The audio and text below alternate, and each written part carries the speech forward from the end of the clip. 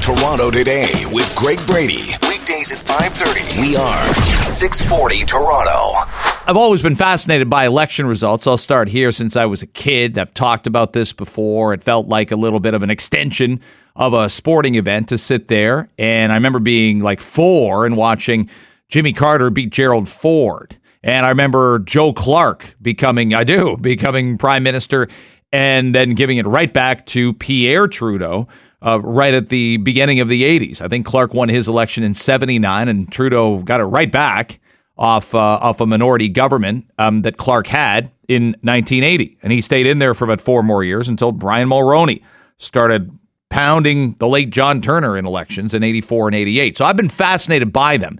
And I saw yesterday there was an official acknowledgement from Doug Ford that he will vote for Mark Saunders. Now, we told you on yesterday's show that Doug Ford had a lawn sign for Mark Saunders. Like a lot of people that said, I'm going to stay out of this process, just can't seem to stay out of this process. And Doug Ford's not the only one. Doug Ford did say if we get a quote-unquote lefty mayor, oh boy, Toronto's in big, big trouble. Yeah, it might be in big trouble anyway, the next 3 years no matter what. And we were probably in big trouble anyway for those 3 years with John Tory. But this is a chance for some people to hit the reset button, and boy, are they. Like, I do think there's been a bit of a spring into awareness about so many of the issues that were plaguing Toronto, even when we went to the polls last year and elected a new municipal council with a lot of new blood, a lot of new first-year councillors were put onto, basically into a scenario. Jamal Myers, super smart. He's on there. Alejandra Bravo is on there. Asma Malik. Like, we put 3 or 4 or 5 really good. Chris Moy is another one. 3 or 4 or 5 really good names on there because there were a lot of councillors that decided not to run again. Anna Bailau famously did not. Joe Cressy did not. And there were a few people, and obviously Jack Layton's son, Mike Layton, decided not to as well. So I thought about it yesterday with the Ford endorsement of Mark Saunders as to what that really means. Is that a protest vote? Because it's easy to look and say, wait a second. We just had a provincial election. If Olivia Chow is a protest vote against Doug Ford, even if Josh Matlow, who's been probably the most outspoken against the Ford government, and I understand why it's frustrating for Matlow supporters, I really do, to see Olivia Chow with a big lead. Matlow's been in the battle these last 10 years. Matlow, I think people have confidence, would go to Queen's Park and push really hard. I've told you before, the one thing that jumps off the page that even people who like Olivia Chow and think she's a hard worker and think the heart's in the right place and she does her homework will struggle doing is being front-facing and advocating hard and leading by consensus sometimes. You have to do that. You've got to bring people together who disagree. Disagreements are actually pretty healthy, and debates are pretty healthy, and even losing the argument sometimes can be really healthy. Okay, I've learned that over the years. Lose once in a while, not on purpose, but just acquiesce and understand the other person might be more right than you are at that point in time. But people are worried about Olivia Chow's ability to do that. Here's Doug Ford yesterday referencing his support for Toronto's former police chief, Mark Saunders. Well, I've always said I'm staying out of the race. I have the right, like anyone else, to put a sign on my lawn. I put Mark's sign on my lawn. I'm proud to have his sign on the lawn. But again, I tell everyone I'll be voting for Mark, but vote whoever you want to vote for. That's your choice. That's not up to me or anyone else to tell you who to vote for. That's just my opinion. He'd be the best mayor. Now, it's a weird one because if we took percentage of vote in Toronto, and I think this is really important to do, it's really easy to look across the province and say Doug Ford's unbelievably popular. Like I understand that he is. If you go from 67 seats to 83 seats out of a pandemic when not a lot of people all the time would agree with every decision you made, open, closed, this is happening, that's happening. I think it's pretty impressive to go from 67 to 83 seats. But how was it in Toronto proper? Well, I'll tell you, barely getting the strongest percentage of the vote were the Conservative Party. The Ontario PCs got 32.3% of Toronto votes in 2022. Weirdly, this data is really hard to find on the internet. It took me a good 45 minutes last night to find it because I'm going, no, that's from 2018. No, that counts all of Southern Ontario. Like I almost started to start add ridings up, and then I found what I was looking for. 32.3% voted Conservative in Toronto. 31.9% voted Liberal. You would never think that. What a disaster. The party's dead. What will happen? And you've got obviously two prominent people, I think, in the GTA right now attempting to be the leader of that particular party. Out of the gate first is Nathaniel Erskine-Smith, Beaches East York MP. He's obviously been with the federal government. He's won 3 straight elections, kind of overwhelmingly so, and he's hit the province running. He's out there, and he's got plans. And a little later to this task is Bonnie Crombie, the mayor of Mississauga. It's been some stumbles out of the gate. Maybe she's able to correct that. But I also understand why people think this is going to be a race that she doesn't exactly walk away with. In fact, again, she struggled out of the gate so far. But the NDP, for all the people saying this is an NDP city and it's going to be an NDP candidate, I got 2 things for you. One, the NDP finished 3rd in Toronto votes in the 2022 provincial election. Now, they got 9 seats, and the Liberals got 4. So they were highly concentrated seats. But they went from 37.1% in 2018 to 28%. So I have heard people say this election is a protest vote against Doug Ford, and it's for Olivia Chow. Well, maybe it is. And Mart Stiles, Kristen Wong-Tam, most of the NDP heavyweights provincially have absolutely mobilized behind one candidate and one candidate only, and that's Olivia Chow. And that factors in here. That factors in. 238,000 people and 600 voted for the NDP last time out. But I think that's shocking to some of you. I'm already hearing from some of you via text, 416-870-6400, who can't believe more people voted Liberal in Toronto than the NDP last election because it felt like the result was a disaster. You had a leader who wasn't connecting. You had a platform that people died in the wool, red Liberals didn't like. In fact, some of them were disgusted by it. Okay, I'll mention the vaccine mandates for 5 to 12-year-olds just to go to school the next year. And that was a disgusting idea from Stephen Del Duca, plain and simple. But more people voted Liberal than NDP. So I do see the element here that this is a protest vote. And why it's going to go potentially the way it's going to go is, if you were an Ontario Liberal, who are you supporting? Josh Matlow? Mitzi Hunter? To some extent, Anna Bailau? It's all over the place. It really is all over the place. So despite the fact the Liberals came 3,000 votes short of having more people vote for that party, again, this is really encouraging for a Nate Erskine-Smith if he's the leader in 5 months. Or maybe a Bonnie Crombie if she can get her act together. But if those things happen, you got a good base here. You don't have the seats and you don't have the money because you're not an official party, but you sure do have the support. Problem is, it's getting split 3 or 4 ways right now. Those are the overall results. The Conservatives slipped off the page from 360,000 Toronto votes in 2018, basically a Kathleen Wynne protest vote, to 274,000. That's a huge diminishing right there. But they didn't lose seats, and that's the biggest thing going right now. They went from 11 to 12 seats in Toronto proper, 44% of the seats to 48% of the seats. So point being, I think Olivia Chow looks at this situation and says, the NDP's got my back, but the Liberal vote is getting split by 3 people, and the Conservative vote may be strongly getting split between Anthony Furey and Mark Saunders, and maybe to some extent a Bailau or a Bradford. Beautiful, brilliant sunshine on the first day of summer, but traffic snarls for sure, and please do. You'll greatly appreciate that we told you this. Avoid the 401 between Whites Road and Westney at all costs. You won't have much of a choice but to avoid it. But if you're headed in that direction, think about Kingston Road. That's really the only east-west. I'd get off on Kingston if you're headed out east that way. And if you're headed west, get on Kingston basically from Westney because it's going to be a mess all morning, including the morning commute for the next few hours and maybe even the afternoon. It's Greg Brady, Sheba Siddiqui. Dave Hunter's in with us for Gord, Rennie this morning, and Dave Bradley you just heard from, and he'll have more top of the hour at 7 o'clock. They did a survey, Sheba, of educators, principals, district leaders last month in the United States with Ed Week Research Center, and they interviewed a few thousand of all these different jobs. And in essence, people were split. Half the respondents, they said, were your schools closed for the perfect amount of time? 40% said schools were closed far too long. Just 11% of respondents, 1 out of 10, said their school closures were too short. No. Should have closed them longer.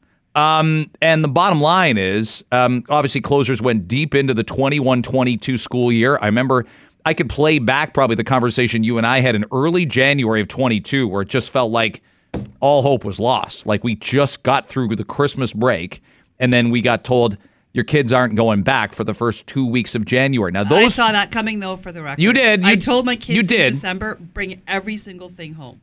You did. Now, that said, it was, people have said to me, well, how would you vote? And I would say, like, I'll ask you, how would you vote in something like this? Were schools closed for too long?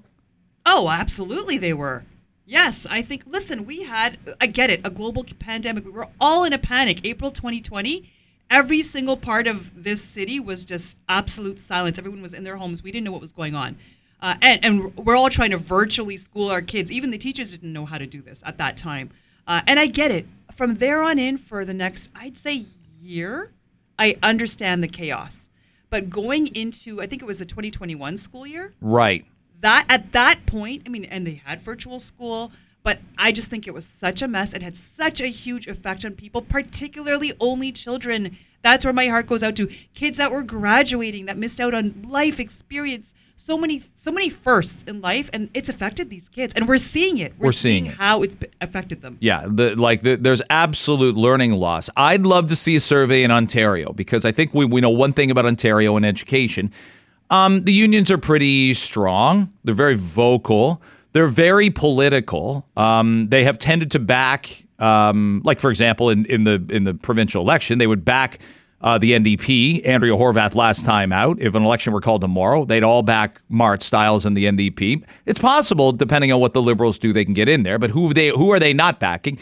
That's the current provincial government and Doug Ford and Stephen Lecce. But you raise an interesting point, and a great point, because the pandemic was very unequal for so many people. Like even yesterday, I read, we did the story a couple days ago about these multi-stall washrooms and the TDSB, talking about, well, we need things to be more inclusive, and we have to reduce this, and we have to make sure there isn't discrimination. And I'm like, I'll tell you what's discrimination: closing schools. I'll tell you what's difficult what was difficult for poor parents was reliable access to internet, homeschooling, buying new devices. I know they gave everybody a little handout, the provincial government did, and even the union said, and the teachers said, well, that's not enough. So the idea of a wealth gap always widens educational disparities. But when you close the schools, it closes it even more. So I'm not terribly interested in trustees or union leaders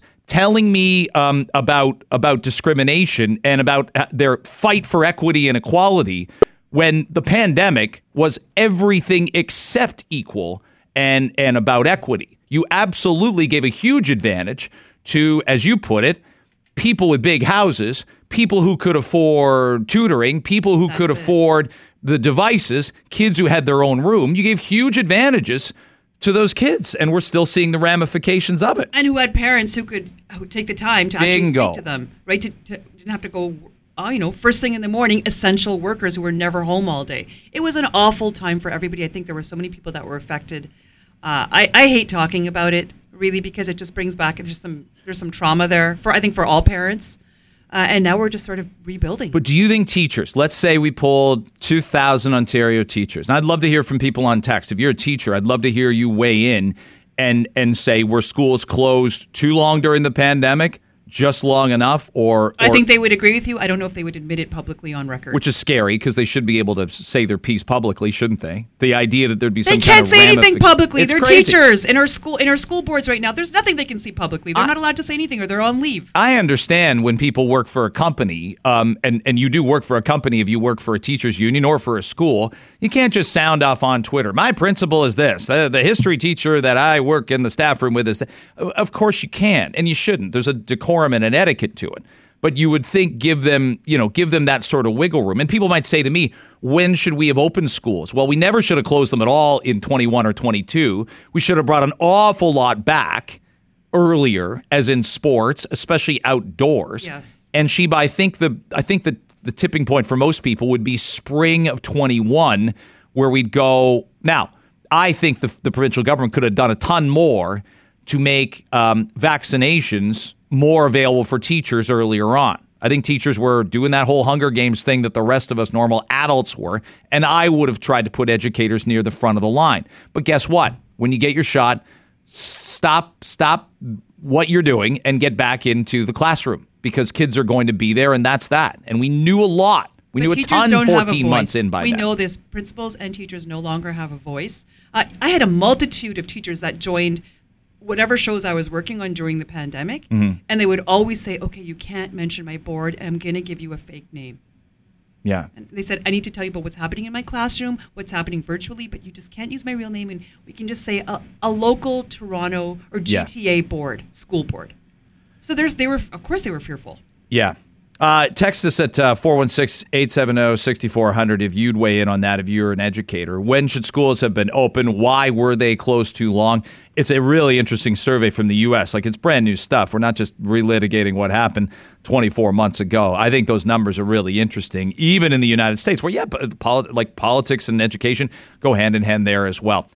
It is Toronto today. We got several minutes here, and then we'll have more on the other side to spend with Toronto City Councillor Josh Matlow, who's joined us in studio this morning. We haven't had you in a while. It's great to see you, but I know how hard you've been working. Thank you. Picked up some big endorsements. I was telling you about our hockey friend, Nick Kiprios, backing you.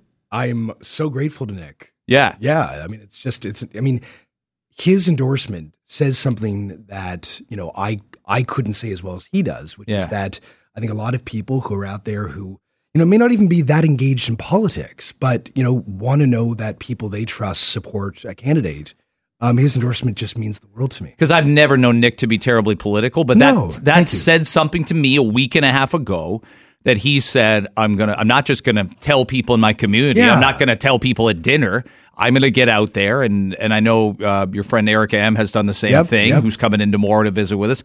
Like, those are people more so than a city councilor. To me, those are more people that are sort of on the street. They do the work. They're well known, and their influence is meaningful because they're not apolitical, but they're non-political. Is the best way I can put it. No, and they're not about politics. I mean, you and I were just having a conversation earlier about how there are so many people. If we're going to be honest with ourselves, they're not that tuned into the election. Many people don't vote anymore. They're disengaged. They don't see how what happens in politics really relates to their lives, or they don't even believe anything that's being said. And so I just think it is more important when real people who are just like living their lives like everybody else, who have careers that aren't necessarily involved in politics, tell you, you know what, there is a candidate who we believe in, that is telling the truth, that is putting forward a plan like ours that focuses on safety, affordability, improving services, that actually makes sense. I think that is so much more powerful than the political class just sort of supporting each other and just saying, hey, like, we like each other, because typically there are deals and favors and relationships that are going on that serve them more than the average person. This feels like also, if I can say, you're kind of out there very much independently campaigning. Now, listen, you're remarkably popular in your ward. You had like 84% support last November, which is great. Yeah. But at the same time, you're somebody who's out there. Mitzi Hunter's out there. Anna Bailow's out there. And I don't feel like you've got an entire provincial political party behind you. And I feel like Olivia Chow has had that from the beginning. That's right. Is that at all frustrating that there's a bit of a machine and a bureaucracy behind one person, and you guys are just doing the legwork yourself with your volunteers? No, and I like. Well, I mean, no, I don't feel frustration, but I do see it. I mean, it's evident. Yeah. Olivia Chow has a lot of workers and supporters from the NDP helping her. And Mark Saunders has literally Doug Ford's endorsement and support. On the lawn. Anna Bilow has, Nick Cavalis and these corporate lobbyists involved in her campaign. And they've been doing some things in the campaign that I think have, raised some eyebrows. And it. What would those be? Well, in all candor, I've just seen polls that don't make sense. Okay. That seem to inflate her numbers in ways that just don't add up or compared to other polls that I've seen. Not to suggest that every poll is right, but just one seems to stand out. And, I'm also hearing on the ground that most people aren't really answering these polls, or they're really, like a lot of people don't sort of sit through the entire questionnaire that they receive over a landline to answer who they're going to support. So I'm not even convinced that the polls really reflect the reality, because what I'm hearing on the ground is, certainly because I'm going to the doors and I'm in the community talking with people, I'm feeling a lot of support for our campaign. I do feel like it's relating to people. In all honesty, there are a lot of people who aren't engaged and need a reason to vote, need a reason to leave their home and go and vote. And my job is to go and give them that reason. And I'm the only candidate who has a plan that actually has been reviewed by the top economists in Canada, like Kevin Page, who's the former parliamentary budget officer, who, I'm not just going out there and pandering. I'm not just saying hey, I'm going to give everyone a unicorn and everything's going to be great. I'm just telling the truth. I'm just saying this is how we need to manage the budget. That's a mess. This is how we can improve services. This is how we can focus on making our cities safer and more affordable. And I'm not even expecting everyone to agree with everything that I'm proposing, but they'll know that it's honest, and they'll know that it's thought through, and they'll know that I'm genuine about wanting to govern effectively. You came in here in April and you said, here's how I view what we need to do with a tax increase. Absolutely. And nobody else did that at that given time. And we're still, obviously, I understand there's a process that you'd go through later in the year, setting a budget. Sure. John Tory announced the 5.5% increase probably a week before Christmas. Maybe it was late November in that process there. So you do wait out for that. But at the minimum, you laid this out, and yourself, there's going to be a balance to taxation. I don't believe Olivia Chow's taxes will be in the 20% range. Some candidates have suggested that. But I do think she'll have the highest. I think she'll have the highest municipal taxes of any of the candidates right now. I do think that. I've been upfront. I've said that I want to ensure that we have enough revenue coming in. So I've said 2% above inflation. That comes down to $5.55 a month for the average homeowner. It's not going to break anyone's bank, but what it will do is ensure that we have more funds available to raise the standards for things like snow clearing that sucks in this city. Repairing our roads that have potholes. Yeah. Making sure that our kids can get into rec programs, real things that are not doing well that we need to improve.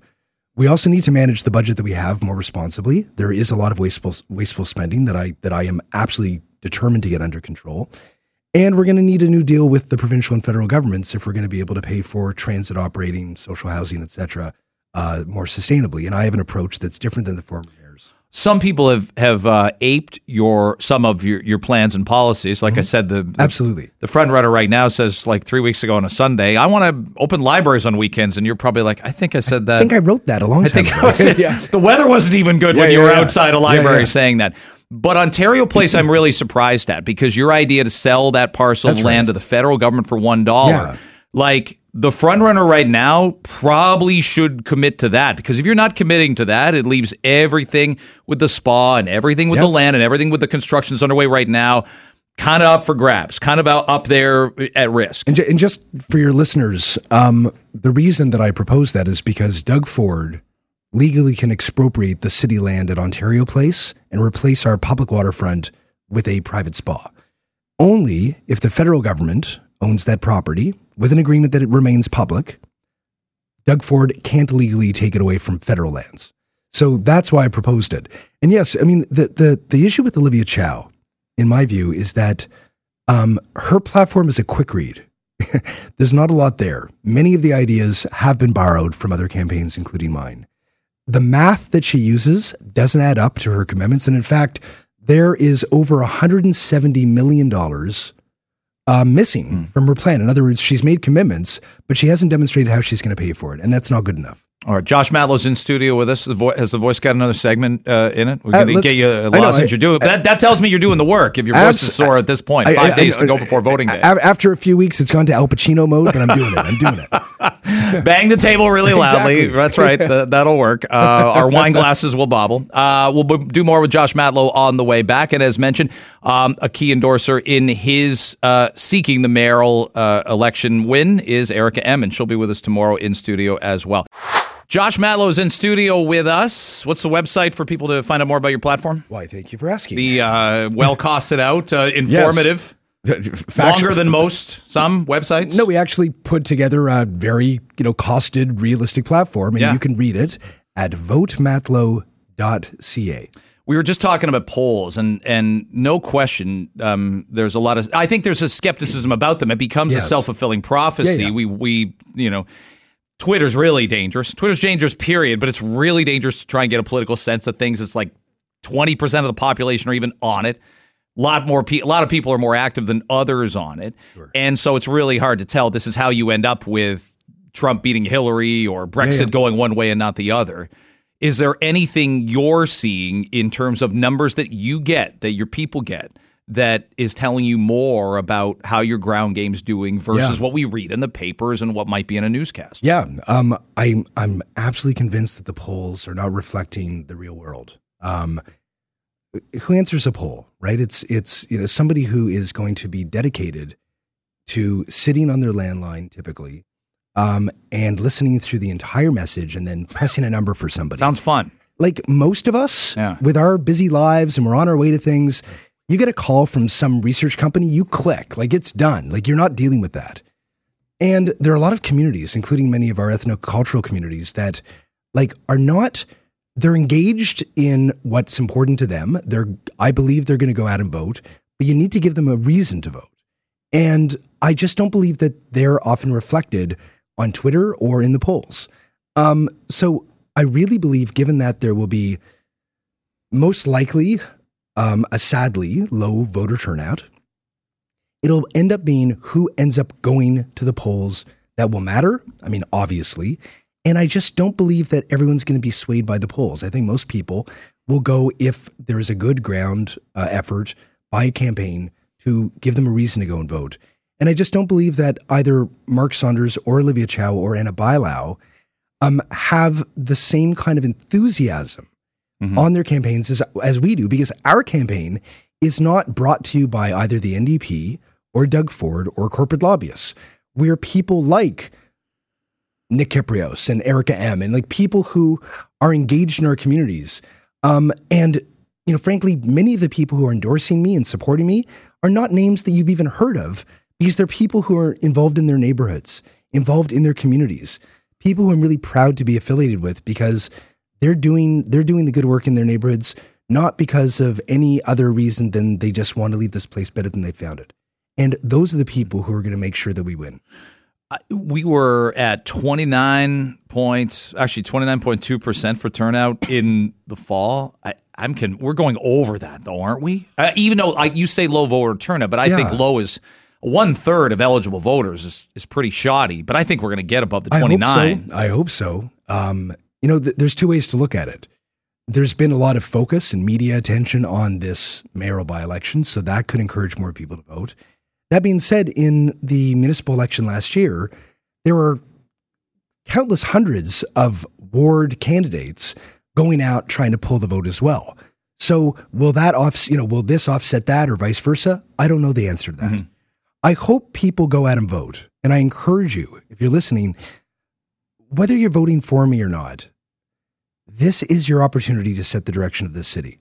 And if you want, whether it be the TTC cuts to be reversed, if you want it to be safer, if you want to be able to make the rent and maybe even dream to afford a home, and you want a mayor who will pay attention to you, if you want services to finally get back into shape that you rely on, this is your moment. This is your chance to have your say.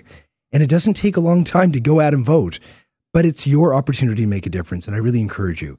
If you do choose to vote for me, I'm number 72 on that really long ballot. And I hope that you give us your support, because I will go and work my butt off for you. I mean what I say.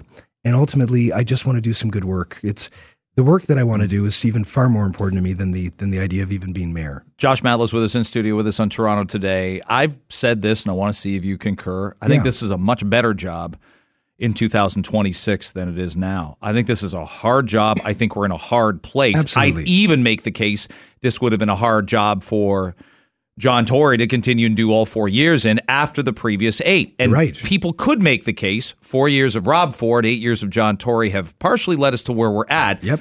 But, if you're not a rear view mirror person, you just go, nothing we can do about the past. We just have to fix it now. But I think it's there's going to be hard decisions because it's out of COVID too. That's a percentage, and people could debate the percentage. Is this a better job in 2026? I think that's fair. Like, I think what you're saying is completely fair. I mean, I'm going in there with my eyes wide open. It'll be a fun victory night, and then the very next morning, we've got to face a $1.5 billion shortfall in the budget. The reserves have been raided. The cupboards are bare. There is a $46 billion pressure on us over the next decade. And coming out of COVID, we've got a society that's not well. We've got more homelessness. We've got all these simultaneous crises going on. And the job of mayor is going to be incredibly challenging. And that's why it's really important to vote for somebody who not only just says, I'm going to make everything better, but demonstrates to you that they actually have a plan. And that's what I've done. Mm-hmm. Because the challenges we're facing are far too important and difficult and necessary to take on. Than allowing people to just pander or play political games with. This is real. We've got to fix our city. We've got to help people. And what's going on right now is not acceptable. And, for Olivia Chow to just she has name recognition and she doesn't have a plan that's costed or realistic. Anna Bailão has suggested that her entire campaign and all of her promises are based on this pipe dream that Doug Ford is going to upload the Garden and the DVP, even though Doug Ford already said 3 times he's not going to do it. And Mark Saunders, he says he's going to cut things, but he doesn't tell you exactly what it's going to be. Yeah. And he hasn't told us how he's going to balance the budget. Can I ask about the Ford principle there? Because I wonder, you must hear from people who live in other cities that you or I or our listeners would know. And anybody in London says, why should my taxes pay for the gardener? Someone, and that's London 2 hours away. So imagine what they're saying in Ottawa or Sudbury or Cornwall, where they're like, I might be on the DVP one time in 3 years. Why should I pay for that? I get it. And we can debate the future of the gardener. We can debate who owns the gardener. Yeah. But we all need to debate that based on facts and living in the real world. So when Anna Bailão just says all these things that she's promising is based on a false assumption that Doug Ford is going to announce he's going to upload the DVP in the gardener, that is not living in reality. That's a pipe dream. Why do I say that? Because Doug Ford himself has consistently, over and over again, during this campaign, in fact, said he's not going to do it. So I agree we can advocate for it. I actually think the go along to get along approach that John Tory and Anna Bailão did failed us. I mean, the reality is negotiating with Doug Ford, assuming that you can go into an arm wrestle with a handshake is just foolish. No, and John Tory was on our show, Josh, in the fall, and he said, I'd consider even a toll still on the gardener. It made news for a day, and then Doug Ford said it's never gonna happen, man. So let's get real. I mean, we've got to get our house in order. We've got to negotiate to make sure we've got a better deal. But we can't make decisions based on assumptions.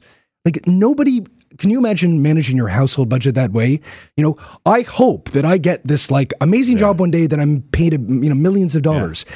It's a lovely hope, but until that actually happens, you've got to get real with yourself. Yeah, and you're creating. By the way, if you don't give your spouse, husband, wife, whomever, 2 men, 2 women, you don't give them financial details about what you're spending and not spending. It's a problem in the marriage. Absolutely, absolutely. You've got to be honest about it. I got just over a minute here. You and I must know people who say, I can't afford to live in the city anymore. All the time. I'm packing it up. What do you say to them? Do you go, I get it? Or do you just beg them to hang in there? Because Toronto matters. I'm worried we won't ever have the same city again because I'm watching other cities around North America. So if I'm worried they won't, I sure am worried we won't either.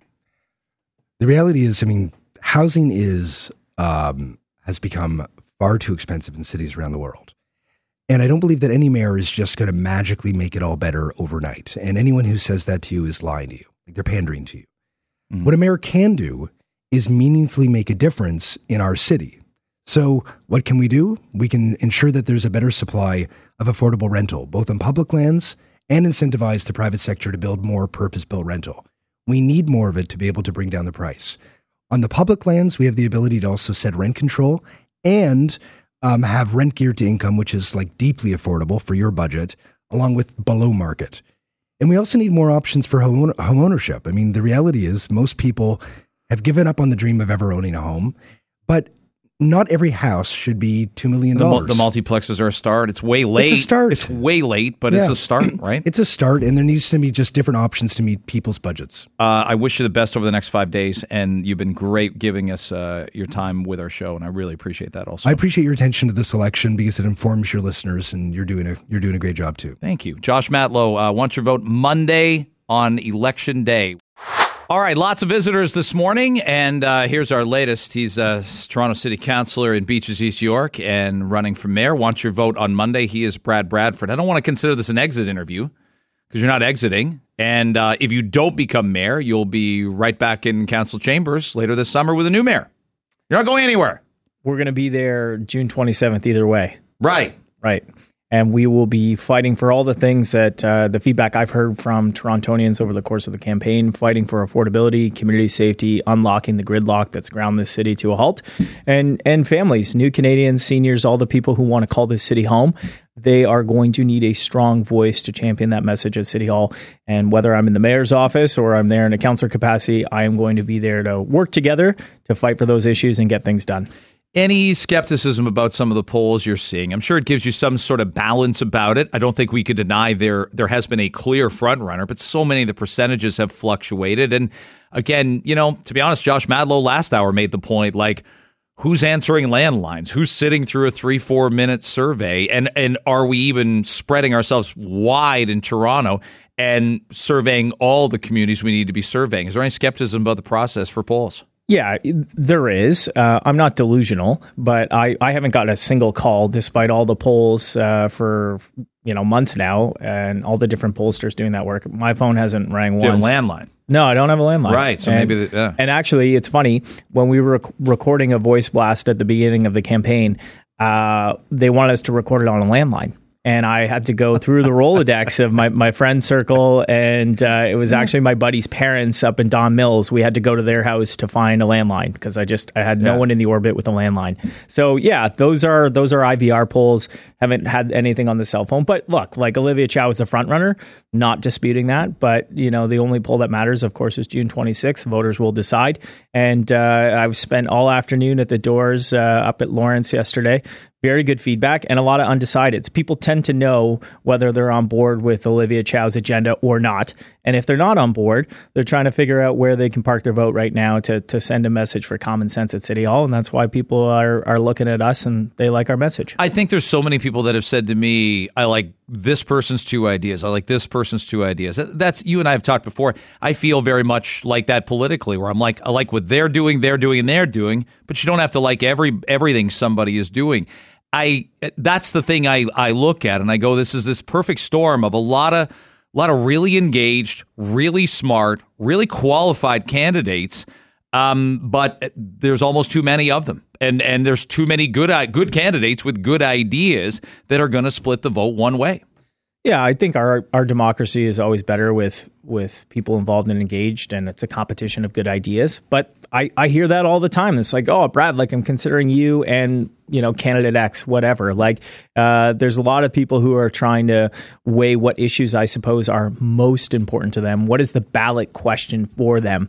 And this election, frankly, the scrutiny on the platforms just hasn't been there. The scrutiny of the positions just hasn't been there. And so, I think a lot of folks are kind of coming into June 26th on Monday and saying, what's the ballot question? Mm-hmm. I think it's affordability. At the end of the day, the city of Toronto has never been more expensive, and we continue to see an exodus of young families. We have 11,000 fewer families living in Toronto today than a number of years ago. They're moving out of the city, and that was the whole mantra of you don't have to move to Hamilton if you don't want to. That's why my campaign was talking about that, because that is emblematic of the experience of so many young professionals, young families, and seniors who have given so much to the city over the course of their lives, and now they're looking to to retire or to downsize, and they can't do it here. So I think affordability is top of mind for people. It often manifests in the form of housing, whether you're paying your rent or your mortgage. But, there's a lot of different perspectives out there, and I think people are trying to land it as we head towards Monday. I've got a friend of mine near where I live, and we were talking Monday night. His daughter's 25, graduated from law school, and is a lawyer. She's paying $2,200 in rent downtown, and she's a lawyer, Brad, and that's unsustainable. So you're not waiting tables, right? You're not driving and delivering food. You're not even working, in this industry or another industry where you're kind of starting. Things will get better. You'll make more money someday. You got student loans. If she can't sustain living in downtown Toronto, there's a whole generation of people who can't.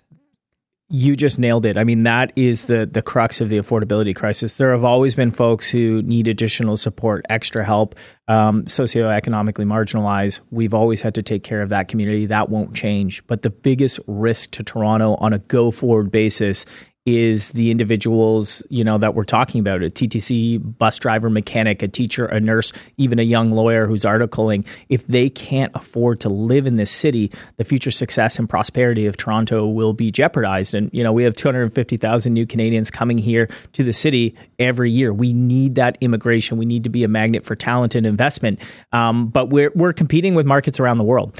And the value proposition, for us versus San Francisco or New York or other places, we always traded on the affordability piece. And that is slipping away. And that's why I've been very clear in my campaign. We need more housing. We have to be able to deliver it faster, more economically. We can't afford the delays anymore. And, Olivia Chow's approach is to build more bureaucracy, to build more housing. It's the complete opposite thing of what we need to do. We need to get out of the way, work with the not-for-profit sector, work with builders to unleash more housing for all of these immigrants, these new folks who are building their hopes and aspirations in Toronto. They need to be able to afford to live here. I know you've advocated a lot. It's our first chance to ask you about it. Since a lot of this Cafe TO stuff has gone down, there's been some very public incidents of permits being denied or delayed. We're already in the middle of June. In essence, you and I like a good patio once in a while, but we've those places have missed almost 8-9 weeks of what we'd call patio season. What's the explanation for why it hasn't gone well? Oh, it's nuts. I mean, I was out with Tom at Barvolo, which is a nice watering hole just off of Yonge Street. They've been around for 30 plus years. They recently moved locations. And for the past 3 years, they've had a patio on a back laneway. It hasn't been a problem. It required a bit of, working with staff, working with Toronto Fire, making sure the ingress and egress was there. But this year, the city said no. And you know why? Well, it was a turning radii issue, but they had solved that every year prior. We stand up this new process, and I am supportive of the new process. I think that there is a cost in administering the program. It's certainly a revenue generator for businesses. All of that is good. But for the first time, when we are asking for money, while we are formalizing these patios, making them better with street furniture and the decking surfaces, we've made it harder, we've made it more expensive, and we failed to deliver on time. And that is because of a lack of accountability and a lack of prioritization. And you've seen even over the past couple months, like some of these things are slipping. That's right. And that's why we need to usher in a new era of accountability at City Hall. I worked in the civil service. I worked in the chief planner's office. I saw it myself. And that's why I believe in the power of mayor's mandate letters for our top civil servants and the heads of all of our agencies to be accountable to Torontonians on the services that we're going to deliver. Let's work more on that issue in that conversation, talk more about what you're hoping for on Monday. 8:33. Brad Bradford's in with us, city councilor and mayoral candidate. Website? Not just your favorite, like ESPN or something. Just give us your website, actually. VoteBradford.ca. That one's mine, not the other ones. VoteBradford.ca. We were talking about, and you've seen this, an element of gridlock. I'm sure people come to you. You and Josh Matlow are the only current city councilors, but you could put this at Anna Bailau's doorstep. You sure could. People saying, well, how come this is happening now? Multiplexes. People probably asked you, where were multiplexes 10, 12 years ago? But I'd ask you to, let's look through the front of the car, not the rearview mirror. If Olivia Chow is mayor, you return to council, Josh Matlow returns to council. There are councilors that supported her and have endorsed her, but there's many that haven't. Do you look and say she'll need strong mayor powers with 25 councilors to get things done? How will things get done, bang, bang, bang, in terms of policy and in terms of implementation? You know what? I saw it when I was a staff member in the chief planner's office, which is why I ran for council in 2018. So many of these career politicians just don't want to make a decision. They just punt it to the next meeting, punt it to the next term. That was the story of Multiplex. When I was working there, these are neighborhood-oriented apartments that are going to be so important for our rental supply going forward. Back in 2015, people didn't want to touch it. And it was only once I became the chair of planning and housing at the beginning of this term that we were able to get that over the line and end exclusionary zoning across the city and make sure that we have more housing for more people. But there is a real tendency for political gridlock at City Hall, which is why I've been unequivocal and very clear when it comes to housing, transit, and infrastructure that supports growth. I would be a strong mayor of action. I don't think Torontonians can afford to wait any longer. And we saw a little bit of a preview of what an Olivia Chow mayoralty would look like last week when, some of the NDP-oriented councillors tried to delay an appointment to the TTC board, Right. And very qualified candidates that had gone through the public appointment process. So you start politicking with that stuff. People lose confidence in the process. They say, why would I even bother applying if it's just going to be political appointments? And they wanted to delay that. And I turned over to a colleague of the NDP persuasion. I said, this is horrible politics. Why are you doing this? And they said, we're in politics, Brad. And it ended up failing. The motion ended up failing. And so, maybe they will need strong mayor powers to move their agenda forward. But the end of the day is Torontonians are tired of waiting for housing they can afford. They're tired of the gridlock that's, driven our vehicles to a halt. And they're tired of not feeling safe on transit. Well, it's the hardest thing. Yeah, it's the hardest level of government to get things done. And though I when I look at majority governments or even what the confidence and supply the Liberals have right now at the federal level with the NDP, I do think I wish people would go against their own party more. I wish people would speak their mind more. I think we actually see that in the States a ton more than Canada. Republicans don't always vote along party lines. Democrats sure don't vote along big issues, right? Whether it's something that's socioeconomic or a war or whatnot. Sometimes people really do vote for their conscience. You have to at City Hall, but at the same time, that gets in the way of getting things done when you need a majority. Yeah, and so you want strong leadership that's able to make the case.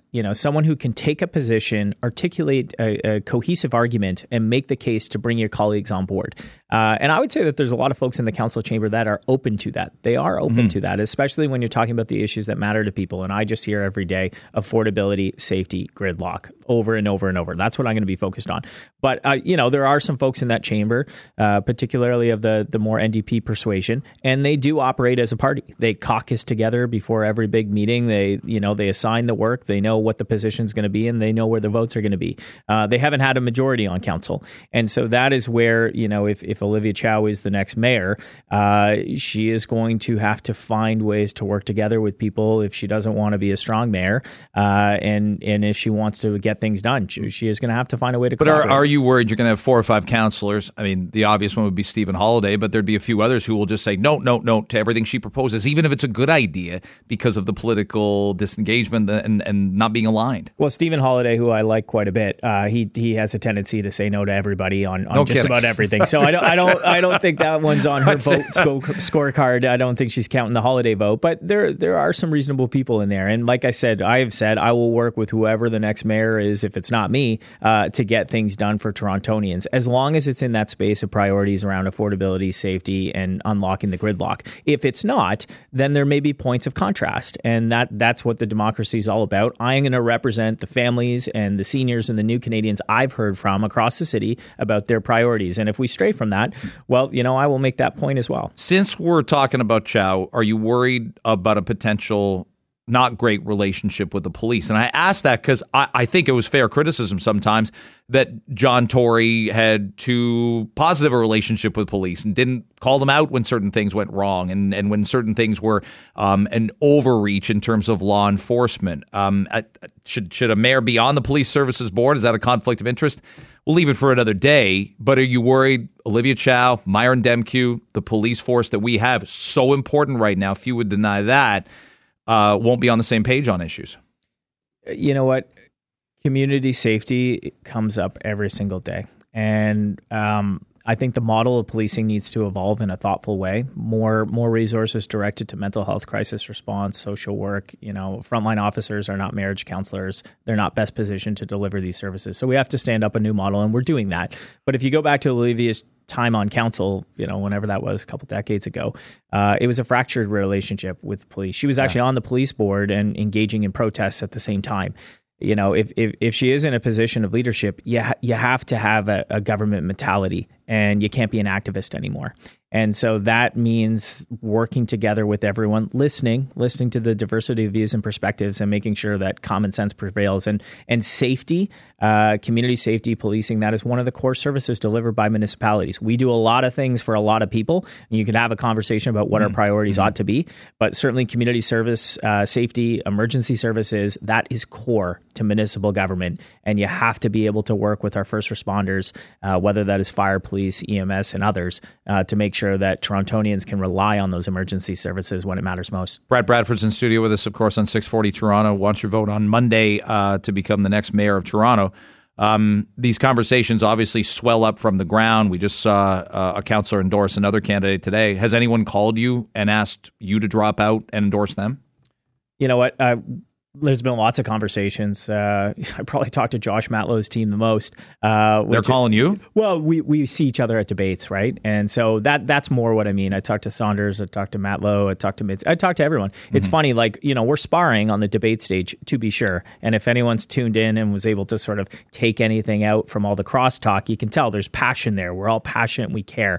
But backstage, it's not dissimilar from this. It's friendly, collegial. At the end of the day, everyone's running for office because they care. They want to make a difference in the city that they love. I have a tremendous amount of respect for all of the 101 other candidates who've put their name on the ballot, because it's an investment of time and energy. Sometimes it can be hard on your mental health, and everyone wants to do the right thing.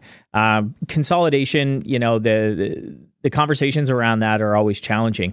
I'm fighting for the people that I hear from every day. I'm fighting for affordability for families and safety and unlocking the gridlock. And the assumption that votes just get marshaled from one candidate to another. It never works that way. It's not true. I know. I know for a fact, second ballot support for all of the candidates, because, we've done the research. It scatters across the entire field because people support different candidates, as you said off the top of the conversation, for different reasons. Maybe transit safety is your number one issue. Maybe housing affordability is your number one issue. Maybe for some folks, it's Ontario Place. So you can't just assume that because somebody stands up and says they're supporting candidate X now, that marshals all of the vote support over there. It doesn't work like that in reality. I hear that. Well, I know how hardworking a campaign you've run, and I think it's been a respectful one as well. And I think we need more of that in our civil discourse. Thanks very much for the time today. Love being here. See you soon. Brad Bradford joining us on Toronto Today. Finally happened. We have, in a historic mayoral by-election, we kind of have history being made at the moment right now because we have a candidate throwing support behind another candidate. Last night, it was announced that former City Councillor Rob Davis will support Anthony Furey, and both Rob Davis and Anthony Furey are with us in studio. Anthony, thanks for coming in. Great to be here, Greg. Rob, same. My pleasure. You met now. You were meeting last night. Was it you were at a car? Was it your love of classic cars, Rob, that brought this together? Is that what really has binded the two teams together here and created this merger? I love classic cars, of course, but really it's my love of the city that brought me to support Anthony and to decide that we needed to try to coalesce around one candidate who will defeat Olivia Chow. And look, I like what he says. I like the cut of his jib. And no disrespect to any of the other candidates, because some of our policies overlap and they're similar in nature. But I think Anthony has what we call in politics the big momentum. And that's important. You can have the greatest ideas. I think my ideas are better than all of the candidates, but I didn't have the momentum. And Anthony seems to have captured sort of and inspired voters to want to. So you haven't voted yet, but you will on Monday. No, for I haven't this voted man yet. To your left. So this is the very first time where my name is on a ballot and I won't be voting for myself. How strange is that? Don't spoil it then. Don't vote. Don't two votes and then the ballot's No. I'll be voting for Anthony, and I encourage people who are going to support me to vote for Anthony. Anthony, what's this mean for your campaign? Well, it's a great honor. Rob Davis been a trailblazer on a number of fronts, city council, lots of experience. And Rob has had some great ideas on the campaign trail. He's the first person to register to run for mayor on the first registration day. And he came out of the gate strong saying, we're not going to be wasting taxpayer money on renaming Dundas Street, an idea that, man, I don't know, 103% of Torontonians support. So I'm proud to say that I'm fully adopting that idea from Rob Davis. And he's got a lot of other great ideas. And he's got the wisdom and experience. He knows a lot about City Hall. And he also knows a lot about how Olivia Chow has operated because they served on council together. So I'm definitely going to benefit from Rob's insight and wisdom. Rob, when you see Anthony, does he have that mayoral? I know he's in the room still. Does he have that mayoral feel? Hey, I'm right here, Greg. I know. And did you grow into this as the campaign moved along? Well, he obviously has the royal jelly. Right? He's got the leadership skills that we need and the new ideas and a fresh approach. What was of concern to me most is really the threat that Toronto faces with Olivia Chow. Here, just a little bit closer to the mic if you can, because I think you're cutting out. Now you're way better now. So, way better. Anthony talked about my experience and my experience with Olivia Chow. We were both elected in 1991, Olivia Chow and I, on council. I was in a local council. She was Metro councilor. Her very first budget, she voted for a 12% tax hike. I used to cringe when I was watching the debates, and they'd say, she's going to raise taxes 25%. All this speculation. You don't need to speculate about how much Olivia Chow is going to raise taxes. You just have to look at her track record. You don't have to speculate about what she's going to do with community safety. You just have to look at her record. I put in place Canada's first ever voluntary gun buyback program. Mm-hmm. Olivia Chow voted against funding it. Over the course of 23 years, that policy has collected close to 10,000 guns from the streets of Toronto. If Olivia Chow had her way, there'd be 10,000 more guns on the street. This is really important stuff. People have to understand that her voting record matters more than what people speculate on the debate stage. Does she concern you more than any other candidate? If we were seeing a Mitzi Hunter or Josh Matlow with 38%, are you a little less worried about the city? Are you more worried because Olivia has these numbers right now? I would say she's the greatest threat to the future of the city. And really? And I say that respectfully because when I sat on council, we'd go for a beer with her and Jack. We'd talk about things. Yeah, this is about policy. It's about policy, not the person. Exactly. So we got along very well. We didn't vote the same way most of the time on council on important ideological issues and fundamental fiscal issues. So I just want Saunders supporters, Bylaw supporters, Bradford supporters to look into their hearts and understand that their candidate doesn't have the momentum to carry it through. Anthony does. I'm voting for Anthony. My name is on the ballot, and I want people to really think about that, what that means. I'm asking supporters of Bradford, Bylaw, and Saunders to say, look, I really love my candidate, but I love my city more, and I want to protect the future of the city more. That's Rob Davis, Anthony Furey in studio. Rob mentioned last night he will support Anthony Furey and vote for him on Monday. That's the big question, Anthony. Do you need more Rob Davises in the next few days? Look, we're going to be doing all we can to get out the vote, to get more supporters to join. And it's a great honor to have Rob's support. And I think the analysis of me just having the momentum is accurate there. We saw the president of Forum on television the other day saying, I'm at a statistical tie for second, but of all those individuals, I'm the one who has the momentum. It's about making those real, meaningful human connections. And as I have said, and to Rob's point about the direction the city will head under Olivia Chow, I have made it clear that Toronto is at a crossroads. Now is a time for choosing. Do we want to head more in that direction of those awful scenes in Seattle, San Francisco, downtown Vancouver, more encampments, children dealing with more needles in the park, and then you have the fact that you're going to have worsening gridlock. Olivia Chow is going to put a bike lane pretty much up your own driveway. She's going to create so many of them.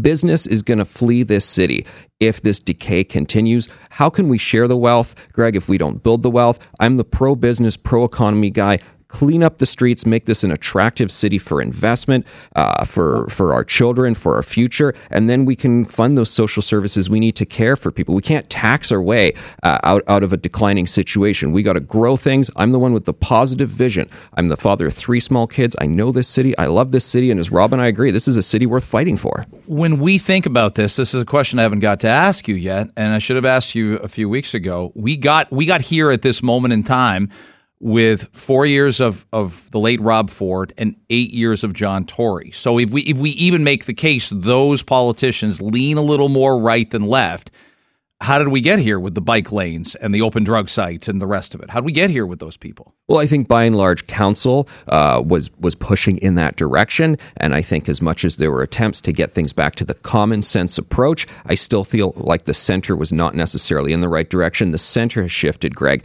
I said this is an authentic campaign that I'm running. Everything I'm saying on the campaign trail is something I would have said on your program, on the Oakley Show with Alex, months before we even knew there'd be an election. And the center has shifted. And I think people want to see the sorts of things that Rob and I are talking about right now. People want to go in this direction. Now is the opportunity. Now is the time to make the right choice to get Toronto back on track, moving again, safe again.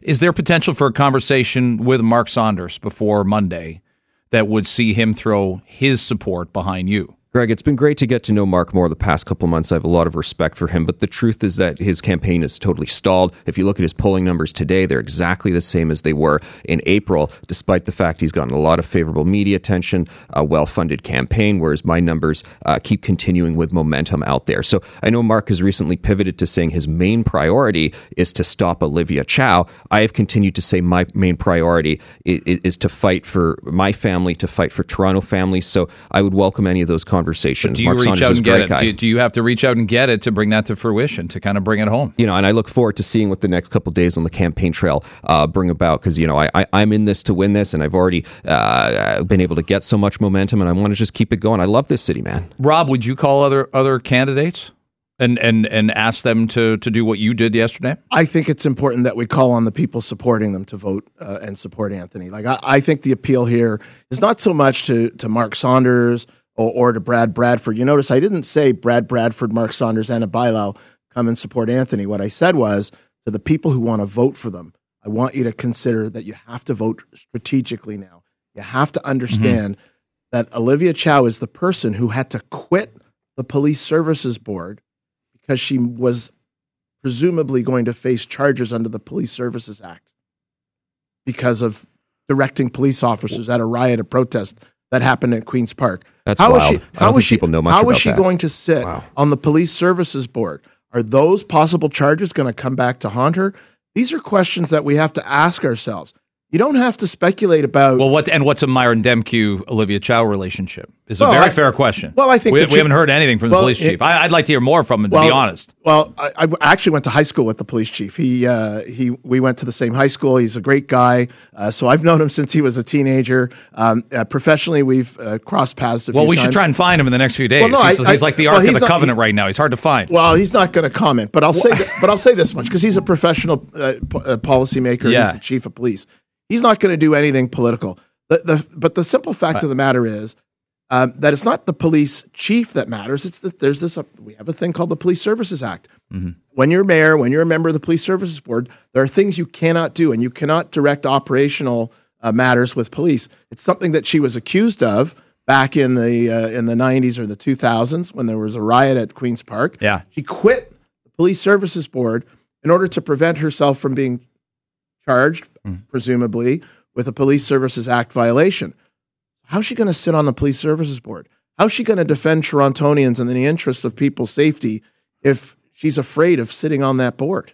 It's a big question that she needs to answer. Anthony Furey and Rob Davison, where can people go to your website and find out more about your platform? Furey.ca, Furey.ca. Every vote counts right now, and it matters. People got to turn out on election day. I'm really working hard the next few days to really turn Toronto around and fight for Toronto families, and we can fix this. I'm an optimist, Greg. All right, 5 days away. Thanks very much for giving us the time this morning. Thank you, sir. There's Anthony Furey, Rob Davis. Appreciate you coming in as well, Rob. Thank you. And as I said earlier on another radio show on Monday, vote early and vote often. Okay, those two classic cars you parked out front, they can't stay there. You've seen people give tickets out like crazy in this city. So we got our Thelma and Louise on. I don't want to see you guys in traffic court Friday morning. You got other stuff to do. Anthony Furey, Rob Davis in with us. 7:17 on Toronto Today. This is 640 Toronto.